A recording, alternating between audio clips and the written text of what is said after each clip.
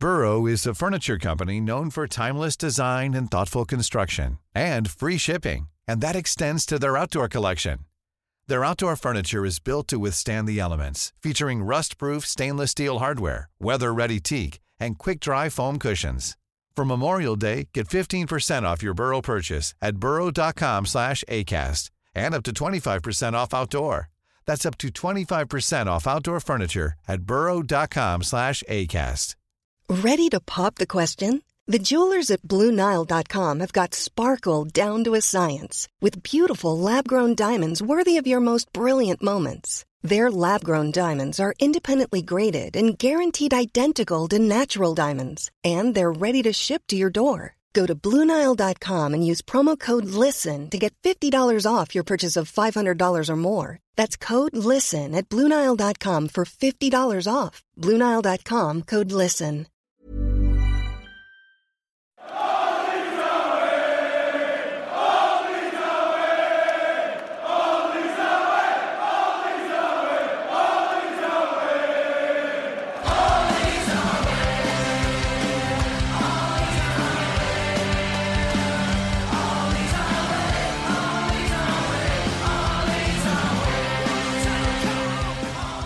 Hello and welcome to the All Stats Aren't We review of the Palace away game and a preview of the Arsenal home game.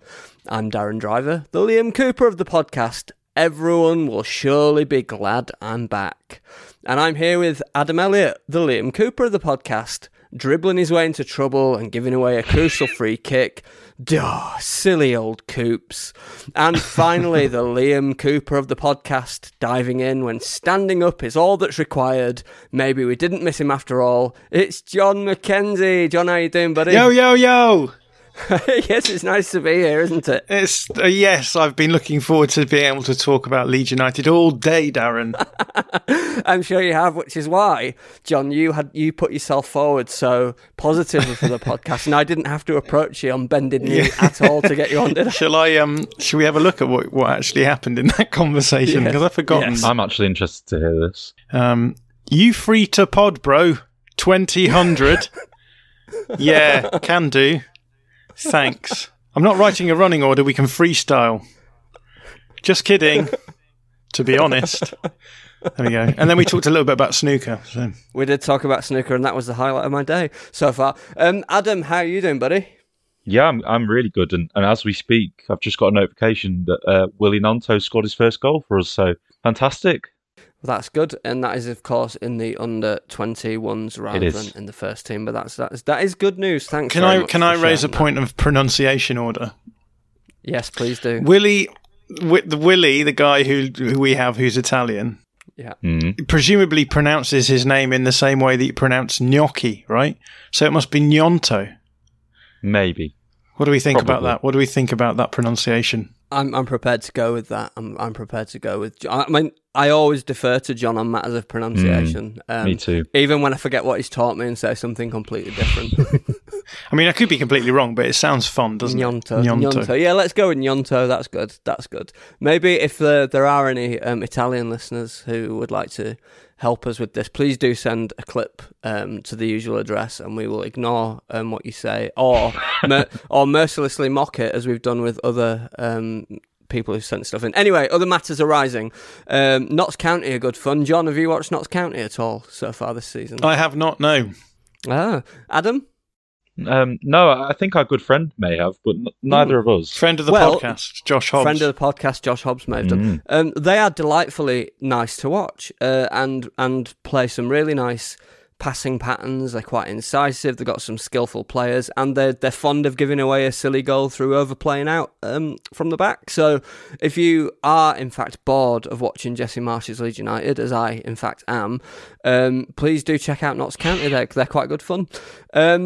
I was thinking today, and I wanted to share this story because it came to me while I was out with the dog, and I was thinking about, you sort of mind wanders about the place, and I remembered I used to work as a caretaker during the summer holidays from uni at Carr Manor high school in Leeds. And I was working there with a guy whose name I've forgotten, but he was a nice guy, a bit dense, but he was quite a nice bloke. And he was one of the other caretakers. And whenever it came to doing a DIY job, which required a screwdriver and a drill, he would never have the drill. So he would screw the screw in, and he'd get it about halfway in. And then when he couldn't get it any further, he'd say, "Oh, I'm going to give it a Barnsley kiss." And I'd go, "What do you mean?" And then he'd get a hammer out of his toolbox and just twat the screw until it either bent or went in the hole. And it was that reminded me that is the perfect analogy for Leeds United's attacking process. Give it a Barnsley. So if you haven't got the skill or the tools, just twat it with a hammer until it sort of nearly goes in. How does that sound to you, John? Yeah, that's quite nice. Quite a nice analogy. I'm not sure where to go with it, but yeah, I like it. Good, thank you very much. Okay, so let us now move on from me reminiscing about things that happened 20 years ago, which I may have misremembered. Yeah, it's 20 years ago. Cheeky fucker. No, it was back when Darren was 3 years old. Yeah, child labour in Leeds with Darren. Yeah, it was 22 or 23 years ago, to be fair, Adam. I was working there when Lucas Radebe scored that goal where he fell on his arse and did an overhead kick, whatever year that was. So that was 1999. It's actually nearly 25 years ago. Anyway, so let's talk about Crystal Palace 2, Leeds United 1, and as ever, we're going to start with the interrogation. Okay, question 1, and I'm going to come to you first on this, Adam. I've heard a lot of narrative which suggests that Leeds United were good in the first half at Crystal Palace.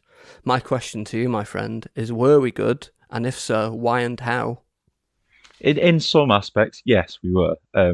We certainly did suffocate them for large parts of that half where the counter-press was effective. And yeah, we looked quite threatening in places. But did we create enough on our own with that? I wouldn't say we did. We created a few good chances, but that was about it.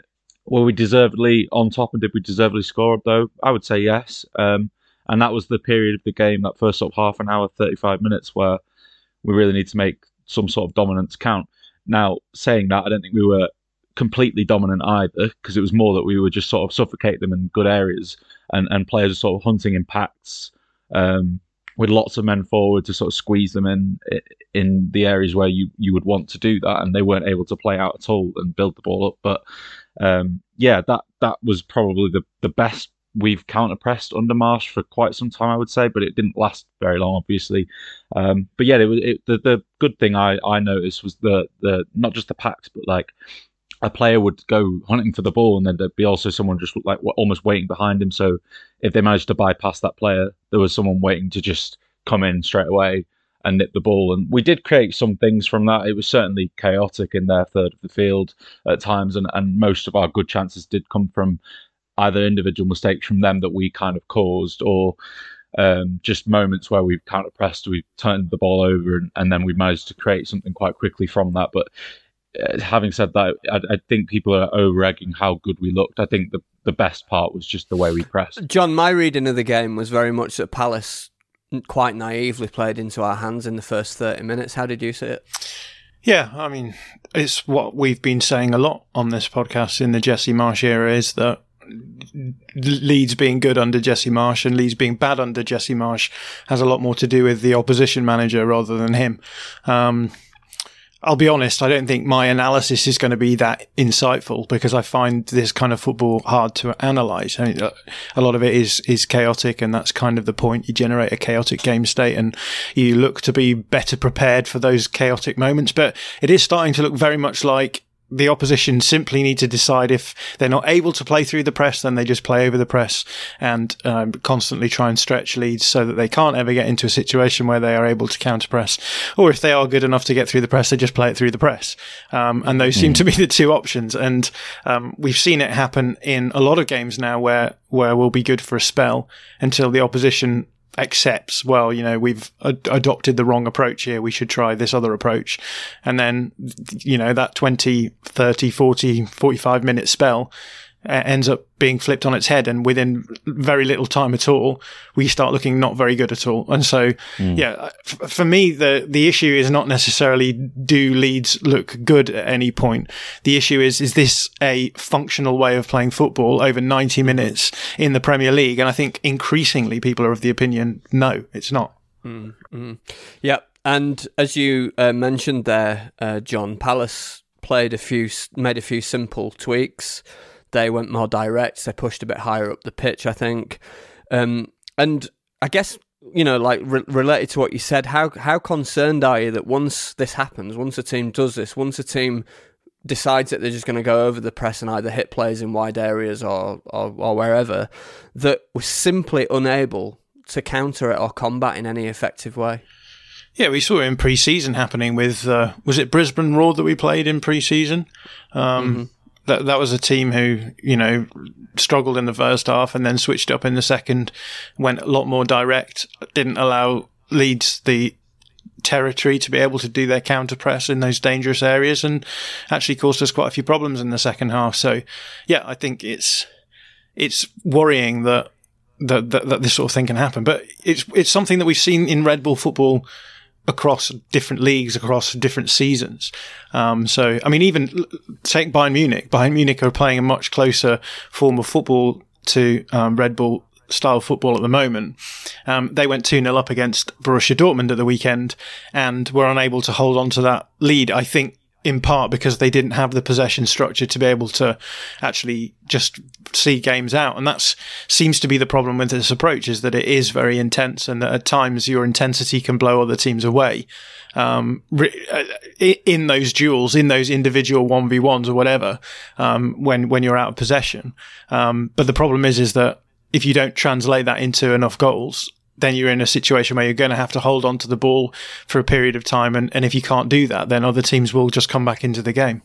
And I guess, Adam, based on what John has just said, I had a couple of thoughts, really. One of which, and you can please answer both of these, one of which is that though we are making a number of chances and putting up what looks like reasonable XG, it seems to be condensed into a small number of high value chances, which obviously lends itself to, if they all go in, we look like we're kind of home and hosed, and if not, then we're struggling to hang on, as John has suggested. And also, the other question that I have for you is, have we seen any evidence at all that Jesse Marsch has got anything else up his sleeve than the very basic principles of kind of counter pressing and high energy and direct play that we've seen so far? Honestly, no, and that is the biggest concern for me. It's like when we can't create enough through the counter press or in the chaos that we cause in their half, what do we actually do? It's not like we don't have some creative individuals in the squad, but are we really getting the best out of them all the time? Are we really getting them into the areas to threaten, unless it's from some sort of pressing action or a turnover or mistake from the opposition? And for me, we don't do that enough, not regularly anyway. And we need solutions. We need other ideas, in my opinion. And that's not something that Marsch has ever really done, other than there's some small tweaks to his system. In terms of last season, we saw him play a little bit 3-4-3 or a little bit of sort of 5-3-2 or whatever. We saw a little bit where he decided, I'm going to go 5 at the back against certain sides. But against the teams around us like Palace, it's not something that he's ever done. And he's very wedded to this I'm going to counter press idea. And as soon as Vieira tweaked it, and he's even stated what the tweet was, and everyone could see that he was going to go more direct. I said it when I was in the pub with my friends in the first half. I was worried that they were just going to suddenly start hitting the balls down the channels more directly. And if they did that, I didn't know what we were going to do, because I was really happy with how we started. But I thought this is really easy for them to bypass if they want to do it. And then they did. So, yeah, to answer your second question there, I don't really know what he does, because it doesn't feel like he's ever come up with any kind of solutions, even though, like I said, we've got some creative players in the final third, some creative players from deeper. If you look at the players like Strauch, like Rocker, like Koch, they're pretty high up in the ball progression statistics this season in the league, and that's in the entire league as well. So you've got players there who might be able to play out from the back and might be able to give us a platform, but under Marsch, it's not something we're going to ever do. So yeah, that does worry me. And I don't know what your first question was again. You didn't really phrase it as a question. No, I didn't. I just asked you. I just invited you to ruminate on Leeds' chance creation and the the value and number of the chances that we're making at the moment. Yeah, I agree. Like, it's strange, isn't it? And if your main way of creating chances is through counter pressing as well, then I think Hobbsy was the one who mentioned this earlier, and he made a really good point of it, that if you can't possess the football, then really you should be getting the ball into areas where you might be able to counter press. Like, even if you can't create something yourself, then at least create moments and opportunities to, cause chaos and counter press. The football's not going to look pretty, but it might be effective if we do that. And we didn't even do that yesterday. And part of me thinks maybe it's because Bamford went off and he gives you more of a platform to build from up front, and you're someone who you can hit more directly. And from that moment onwards, we didn't really have that when he went off. So perhaps that's why that didn't happen. But maybe that's a solution, but I don't really know, because at the moment, like you say, we're not really creating enough ourselves unless it's through some sort of pressing action. I think it's worth saying, because this is something that I hear a lot, which is, obviously the club recognise that there's going to be some kind of in possession problem, which is why they brought in René Maric, as though like the solution to the problems that we're having are simply bringing in a manager who can bring that aspect to the game. I don't think it's as simple as that, and I don't think it's as simple as that because I think the whole point of the style of play that we've adopted is too structurally set up for those counter-pressing moments. Yeah. And if you're doing that, then you are necessarily adopting a position which is, we don't worry too much about the in possession side of things, because actually we benefit from being out of possession, which is why Josh's point is correct that, if you aren't able to get the counter press that you need, then you try and get the ball into those areas where you can then spring the counter press. To then say, well, maybe if we brought in someone who's going to be doing like good possession football stuff on top of that, it's not so simple as just being like, well, out of possession we'll press, and then in possession we'll just possess the ball in a way that some of the better coaches in the Premier League are doing it, because those two concepts are just entirely detrimental to one another. They're contradictory, because on the one hand you're trying to manipulate space in such a way as to be able to hold on to the ball, and obviously there are those teams who do that are going to try and counter press, but those are very localized counter presses which are designed to slow the ball down in order to get yourself into a defensive position. Whereas what we're talking about is the opposite. It's about counter pressing the ball to get yourself into an attacking position. And those two ideas are just diametrically opposed. So I think you say, okay, this project has failed. Let's move on. Let's bring in a different manager who's going to be a specialist in possession football. Or you just have to accept that we're not going to be able to possess the ball in the sorts of dangerous ways that we're going to want to. But the other problem is that we've not just got the structure now for it, we've also got the personnel that are, not all of them, but some of them are like more for this system and for this style of play. So you Tyler Adams and your Brendan Aronsons of the world looked quite impressive in that first half an hour yesterday, basically because a lot of the football was chaotic and a lot of it was counter-pressing. Like, Tyler Adams was basically everywhere in that first half an hour, and he looked really good. And then he dropped off a cliff when we had to actually sort of pass the ball out, and he didn't look very good at all in the second half. So the problem is that if you want to then go to a more possession-based style because we've decided this isn't going to work for us anymore, as you say, John, then do we have the players for that? I'd say maybe a few, but not in every single third of the pitch are we sort of set up to change drastically in style. But this is a question that should have been raised before we brought Jesse Marsch in, because I think it wasn't without the realms of possibility that someone could have looked at the Premier League and done some kind of due diligence tactical style assessment and worked out that might not be the best way of approaching this. But here we are. And John, just to the point about changes in game, like beyond bringing on a player who might change things a little bit, like his go-to seems to be Matthijs Klich at the moment to try and get into some spaces, or possibly like playing numbers roulette and just redistributing the players a little bit. It really doesn't seem that there's any way that Marsch is able to has ideas about how to influence the game, right? That's how I'm seeing it. Yeah, I agree as well. I think that what we've seen from his spell at Leipzig is that he'll try an approach, and if he doesn't think it's working, he'll then switch up the formation, which is I don't know, it sort of seems like a classic coach in trouble approach, right? It's the sort of thing that you'd see coaches at the bottom of the Premier League doing as well. So, I think it's maybe worth as well as talking about the fact that, like, if you look at the underlying numbers, they're not so bad. Which I think a lot of people are bringing up. And I think there's a number of reasons for that. I think obviously there's a small sample size issue there. I also think that Red Bull football, because it is chaotic, does mean that you occasionally generate some big chances out of nowhere. But I do also think that the fact that because Red Bull football relies on chaos, I think you're almost making those chances harder for yourself as well. So that they are outlier chances. They're not the sorts of chances that most teams are generating.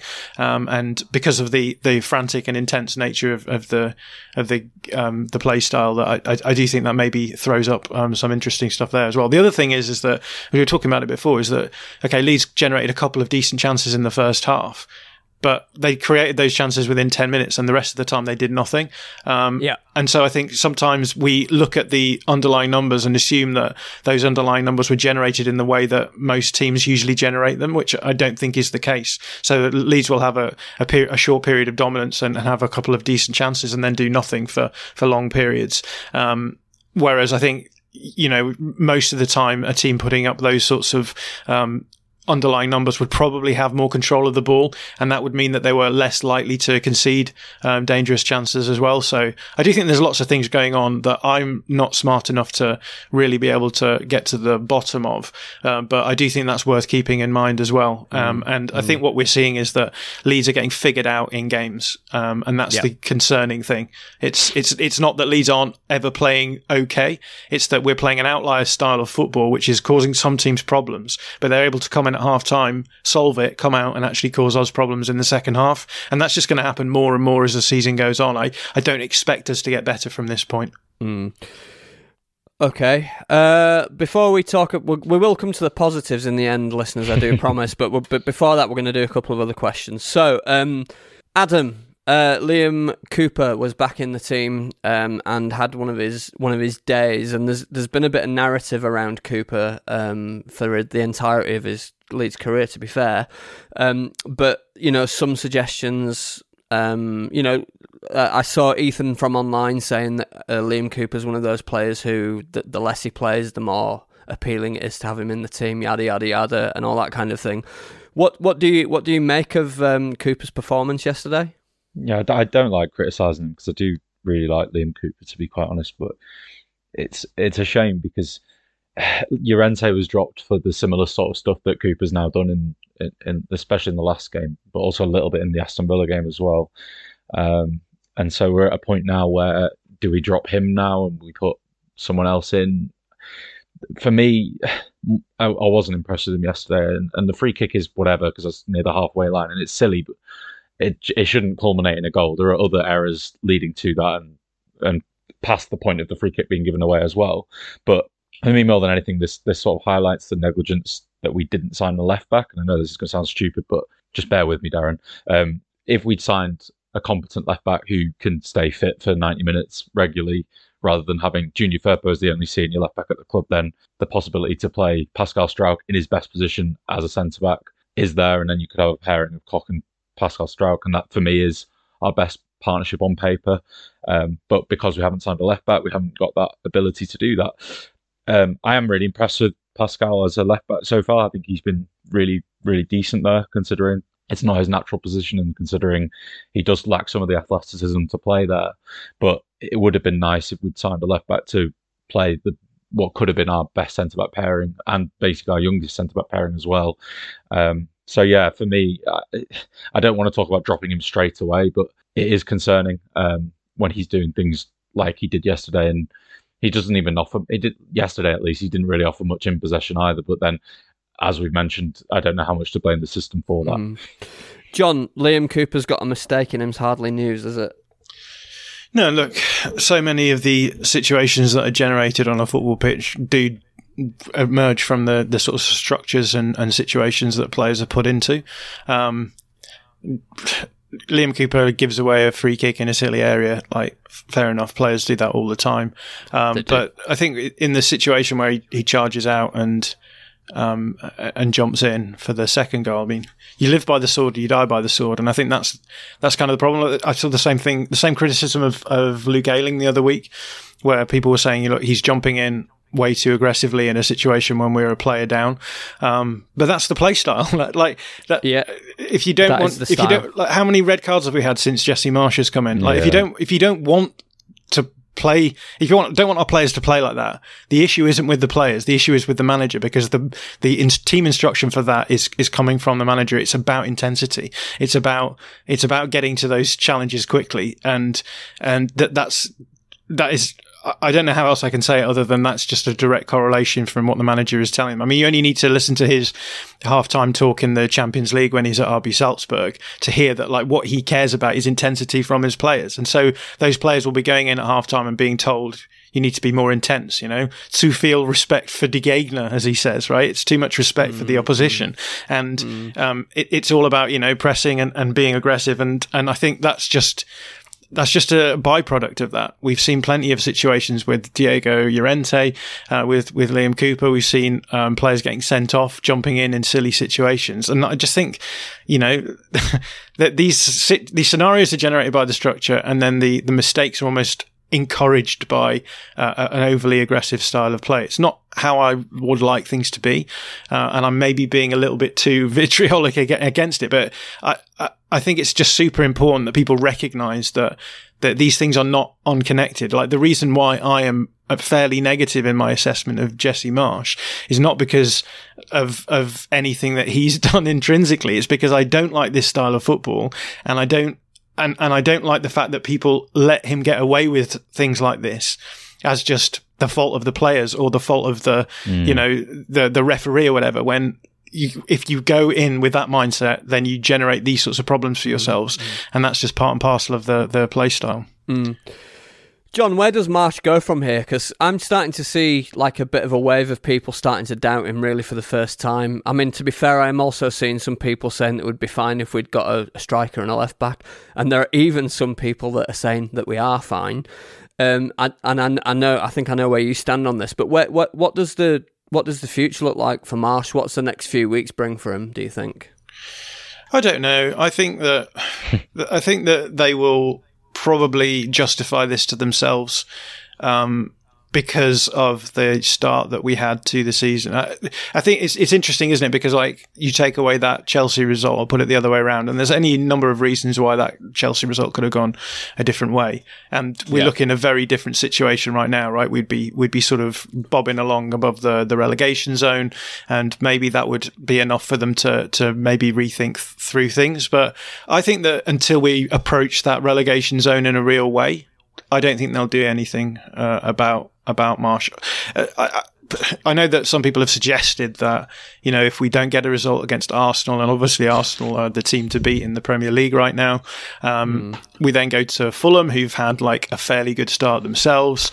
If we go through that game and don't win it, then you start wondering whether or not the patience will run out. But I think there's a lot riding on Jesse Marsch from the point of view of the owners, because they made a big call in getting rid of Marcelo Bielsa early in the season, and they made a big thing of the fact that we stayed up with Jesse Marsch, and they've made all kinds of claims about X, Y, and Z.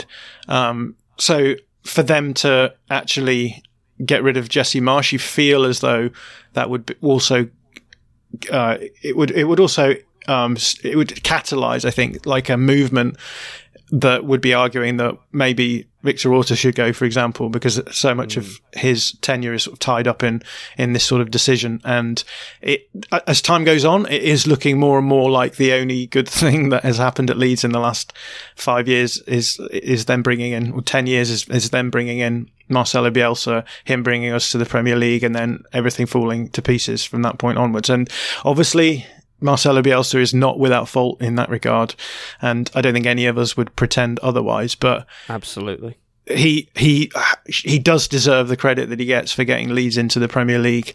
And at the moment, I'm not really seeing credit elsewhere in terms of like managerial appointments or even like to a certain extent signings, especially if they decide that the route that they've taken isn't the route that they want to go with Jesse Marsch. Because where do you go? That's the question. Like, do you bring in another manager like this? In which case, the question becomes, what if the play style is the problem?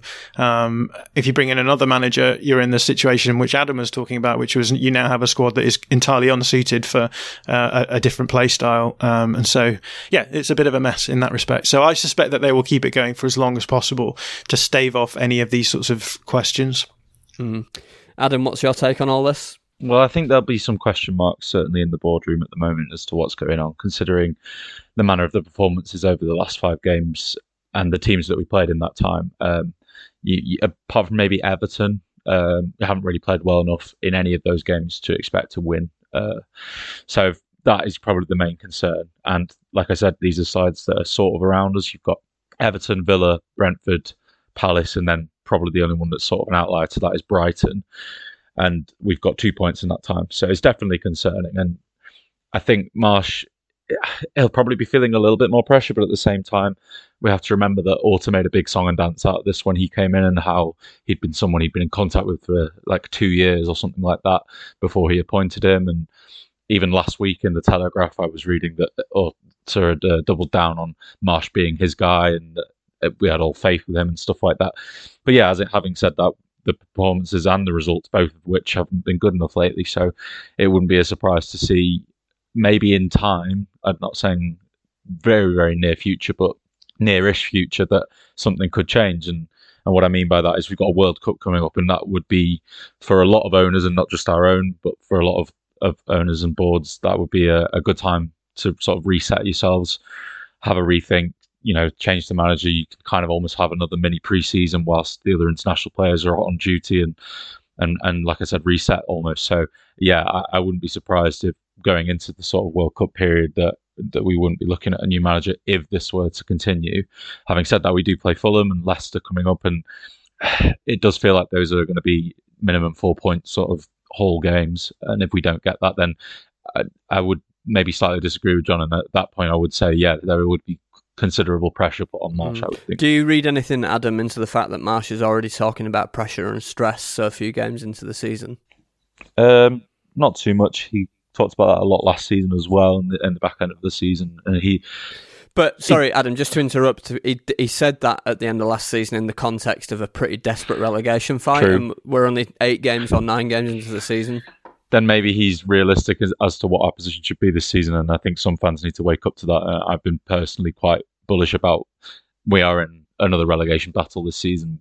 I would feel unlikely that we'll finish much above sort of 13th, 14th, and people are kidding themselves because of a nice win against Chelsea. You have to just look at the last 5 games to realise that, yeah, we are under pressure, and I'm glad that Marsch is recognising that, even though we are such few games in. And Adam, just so that we can leave yesterday's game on a slightly more positive note, what positives can you take away from yesterday's game? So from a tactical point of view, I would say the press, we proved that it can work and it can nullify teams and be effective, even though there are obvious easy ways that they can structurally break us down and play around us. And we talked about that already, but it at least shows that it's got better than it was last season. It doesn't even feel like last season, other than a couple of games. We even tried to counter press in the way that Marsch would have liked, and now I'm at least seeing it on a more regular basis. And yesterday's game, like I said, was probably one of the best examples of that so far. And a couple of other big plus points for me is that we are clearly, for me, even if he was quite rusty, a better team as a unit, pressing from the front and holding onto the ball in the right areas, and it's sticking in the right areas with Bamford on the field. And even though they only played 62 minutes yesterday, it did feel like that when we were actually trying to get the ball into the final third, that it could actually stick to him and something could happen. But he now needs to build his fitness, because he can only manage 62 minutes and then he comes off, and we looked absolutely woeful in that last half an hour. We couldn't really do anything at all. And if anyone was going to win it, it was going to be Palace. So we need him to build that sharpness again quickly now. But if he does and he gets that rustiness off him, then I think that chances like that one early on in the game, I think John described it as a 0.3 XG chance in the group chat earlier. But you'd like to think that Bamford would do better with that if you gave him that chance after a run of maybe 5 or 6 games under his belt, where he's sort of built up some fitness and some confidence again. But yeah, he was a positive for me, because even though he's missing chances like that, we at least look more of a team with him than without him. And then a few individuals I was happy enough with yesterday. Pasca again was solid, and I'm delighted with his development so far this season, even though he's not playing in his natural position. And I thought that Harrison was pretty busy, even though he didn't necessarily create loads. He was pressing well, and he was in the right areas to do damage a lot of the time. And for me, in the first half, he was probably our man of the match. But in the end, I think Christensen probably was our best player, and he probably had his best game in a Leeds shirt.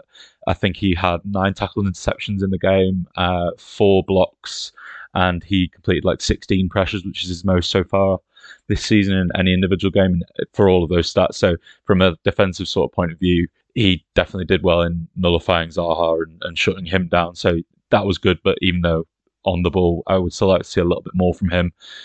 There were a few good individual performances, and I would say he was probably Thank you. Anything to add, John? Excellent. Let's move on to the Arsenal preview.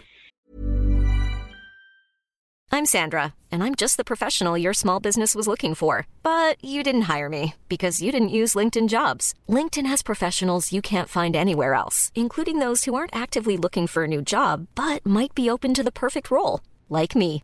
In a given month, over 70% of LinkedIn users don't visit other leading job sites. So if you're not looking on LinkedIn, you'll miss out on great candidates like Sandra. Start hiring professionals like a professional. Post your free job on linkedin.com/people today. Burrow's furniture is built for the way you live.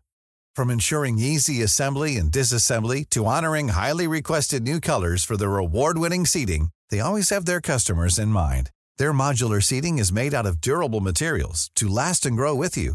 And with Burrow, you always get fast, free shipping. Get up to 60% off during Burrow's Memorial Day sale at burrow.com/ACAST. That's burrow.com/ACAST. burrow.com/ACAST.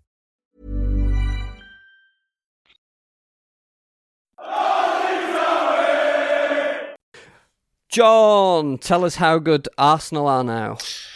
Yeah, Arsenal are very good. Arsenal are moving from a situation where I think they were quite good out of possession and sort of mediocre in possession to a situation now where they're very good in possession because they are so flexible. And what I mean by that is that they have lots of different ways of overcoming opposition approaches that will allow them to actually build up in any situation, depending on what the opposition are throwing at them. So they're obviously a positional play team, so they're going to look and try and possess the ball. They're going to try and get into channels in the pitch, spread their players around, have nice spacing, and generate these dangerous chances. And they now have the build-up system to be able to really do that against lots of different opponents. So, yeah, I think they are the second best team in the Premier League right now. Yeah, they're absolutely delightful to watch. Adam, how do you expect Arsenal to approach this game? Are they're then not going to worry too much about Leeds, are they? They're just going to do what they do, right? Well, first of all, I must say I now have an Arsenal housemate, so there's a lot of skin in this game for me, and I am terrified. As John says, probably the second best team in the league. And in all honesty, Darren, yeah, I don't think they're going to be too worried about what we do. For them, they can play out the back so flexibly, as John mentioned, that it doesn't really matter now. They've got so many different ways to do it. And even in yesterday's game against Liverpool, which I did watch after Leeds, slightly depressed, but I watched it nonetheless, you had players like the way that Arteta used Tomiyasu. And it was interesting how he used him last season against Leeds. But in this game yesterday, it was interesting again. And like realising that having a right-footed, but he's kind of two-footed player at left-back was going to be really beneficial in and out of possession. So in possession, he's obviously very two-footed. He's very comfortable playing out with the ball. And out of possession, if Salah was ever going to cut inside onto his left foot, Tomiyasu had that covered. And if he'd played, I think Zinchenko was injured, but we played Tierney there, who was on the bench, then that would have been a problem for them because he would have been sort of tackling with his weaker foot, whereas Tomiyasu was really impressive the other day in nullifying Salah. And there's just so many ways now that they can play out the players they have in possession in the defence. There's so many of them are comfortable with the ball and also capable of playing out with both feet. So you've got, like I mentioned, Tomiyasu, but Ben White, as we know very well at Leeds, very comfortable in playing out, very composed on the ball and good with both feet. And then Saliba has just been probably the best centre-back in the league this season, and it is absolutely wonderful in possession. So if we're going to look to press them, we're probably going to encounter some issues with that because many of their players in those sort of areas are just going to be able to, knock it round us or just pass it round us really easily and just bypass it. And so I am a little bit concerned as to how the counter press is going to look against a team that have a clearly higher technical ceiling of footballer in their side. Yep. Let's think a little bit about the Leeds team then. Adam, are you expecting anything other than Sinisterra back in, Rodrigo out? I don't even know if Rodrigo will be out. I think Sinisterra will definitely be in some capacity. I would hope Rodrigo came out because I think for the good of the team and structure, I think it makes sense to drop a player who's not very good out of possession and isn't a very good pressure of the ball. I would rather have Harrison, Aronson and Sinisterra, even though I think Aronson in a central role isn't necessarily the best. If those three are behind Bamford, I still think we have at least a good amount of players that will press the ball and press it quite effectively. So if we're going to do it, those four would be the best four to do it. However, I think there is a possibility that, not just because of recent performances and results, but because of what we saw at the end of last season with Marsh, when he went to 3 at the back or 5 at the back against some of the better teams, I think there's a possibility that he might do that again. I don't think it's completely likely, but I wouldn't say it's out of the question either. I think it's something that'll definitely be playing on his mind. So there's a possibility that we see 3 centre-backs maybe and a left wing-back and a right wing-back. So yeah, don't be surprised to see that, I would say. Yeah. John, what do you think? How do we approach this game? Do we dig in for a point? Do we try get the counter press involved? Do we run around a lot? How does it work? Well, Arsenal have just played against Liverpool, and I talked about flexibility before, but in terms of build-up, Arsenal have used a number of different build-up structures this season. So they can use what we would call like a 2-3 system, which is you've got your 2 centre-backs and then your full-backs invert around your pivot player, and you can sort of overload in the central area and you can build up through that.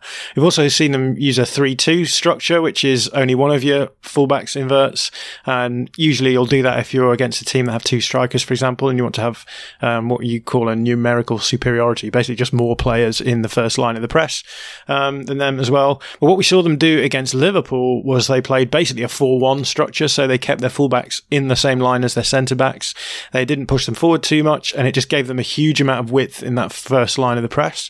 And what happens is when you do that is that, I mean, against Liverpool, it meant that the opposition went flat pretty much against them. So Liverpool were playing a 4-4-2 a mid block, sorry. So they were sort of nominally playing a 4-2-3-1, and then out of possession they were pushing their 10 up into alongside the 9, which is something that Leeds do. They were being tempted out to push on the Arsenal fullbacks, and it just meant that their front line of 4 just were flat, essentially, creating space in behind those 2 players, the wide players, and obviously to cover that, your fullbacks push up, which is again the same as what Leeds do. And if you can do that, then you can find space in behind the fullback on the ball side, and if you keep doing that, you'll generate space in behind, and then you can just sort of play the crossfield ball from there. And they had a lot of joy against Liverpool doing that. So that is essentially the pressing structure that Leeds use. So I think that's what Arsenal will probably do. I think they'll probably just stick with the same sort of structure potentially to try and spread Leeds' press in the forward area apart as much as possible, and generate as much space in the central midfield space area as possible. And if you can do that, you can then transition quite nicely through and then get in behind the fullback in those areas. If you've got Martinelli and Saka on either side, then they'll probably have quite a bit of fun. So yeah, I suspect that's what they will do. And we've seen teams do that against us last season as well. So it's just a case of, as we said before, like if you can put as much space in between the Leeds players as possible, you make the press harder. And if you do that, then Leeds don't have a huge amount outside of that. So yeah. Adam, Arsenal, once they get into those advanced areas, have got a lot of threat from a lot of different players. How do you anticipate that Leeds will manage those? Is it just going to be a case of cross your fingers and hope for the best, as it feels like it is sometimes when teams attack us?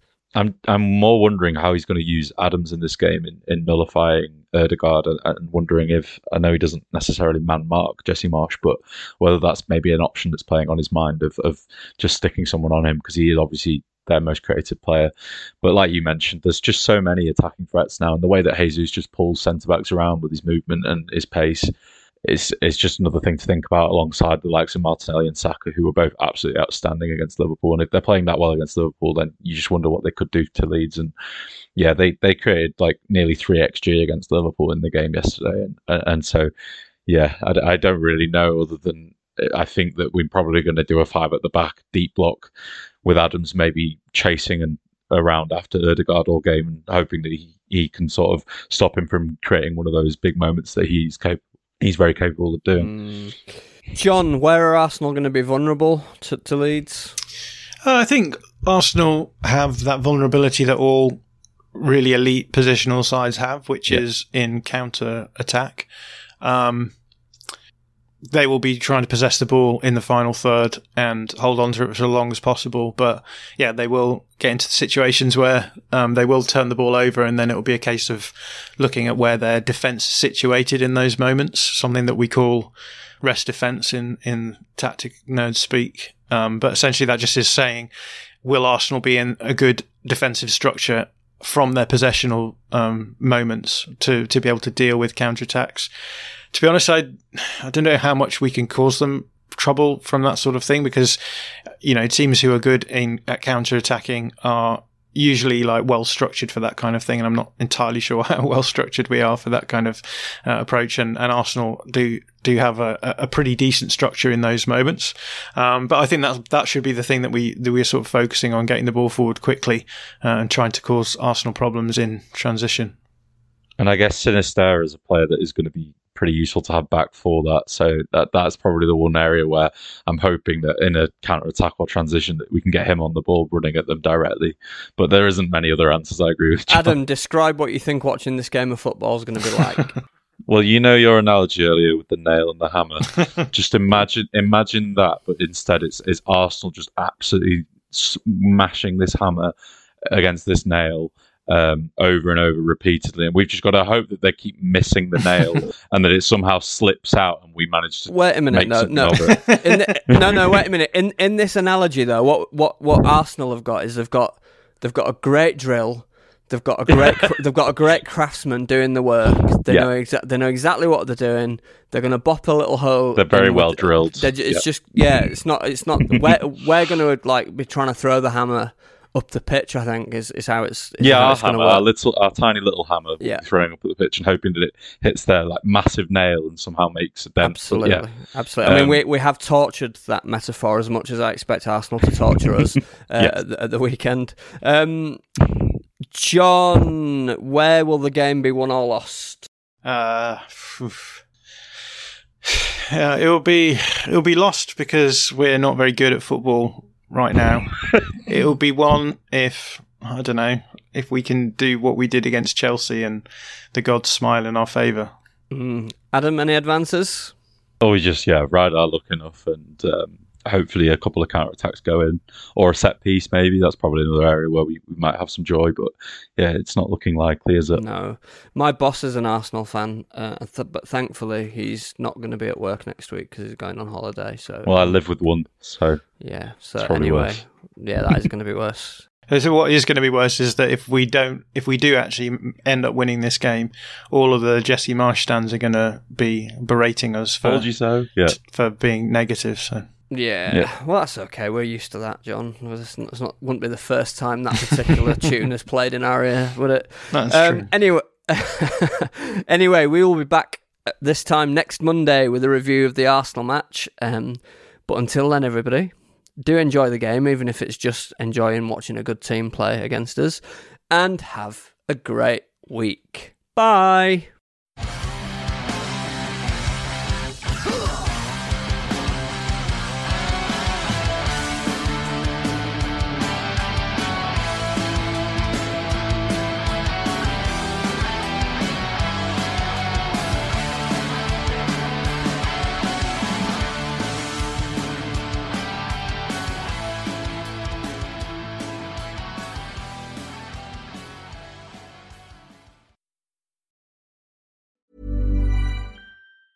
Mom deserves the best, and there's no better place to shop for Mother's Day than Whole Foods Market. They're your destination for unbeatable savings, from premium gifts to show-stopping flowers and irresistible desserts. Start by saving 33% with Prime on all body care and candles. Then get a 15-stem bunch of tulips for just $9.99 each with Prime. Round out Mom's menu with festive rosé, irresistible berry chantilly cake, and more special treats. Come celebrate Mother's Day at Whole Foods Market.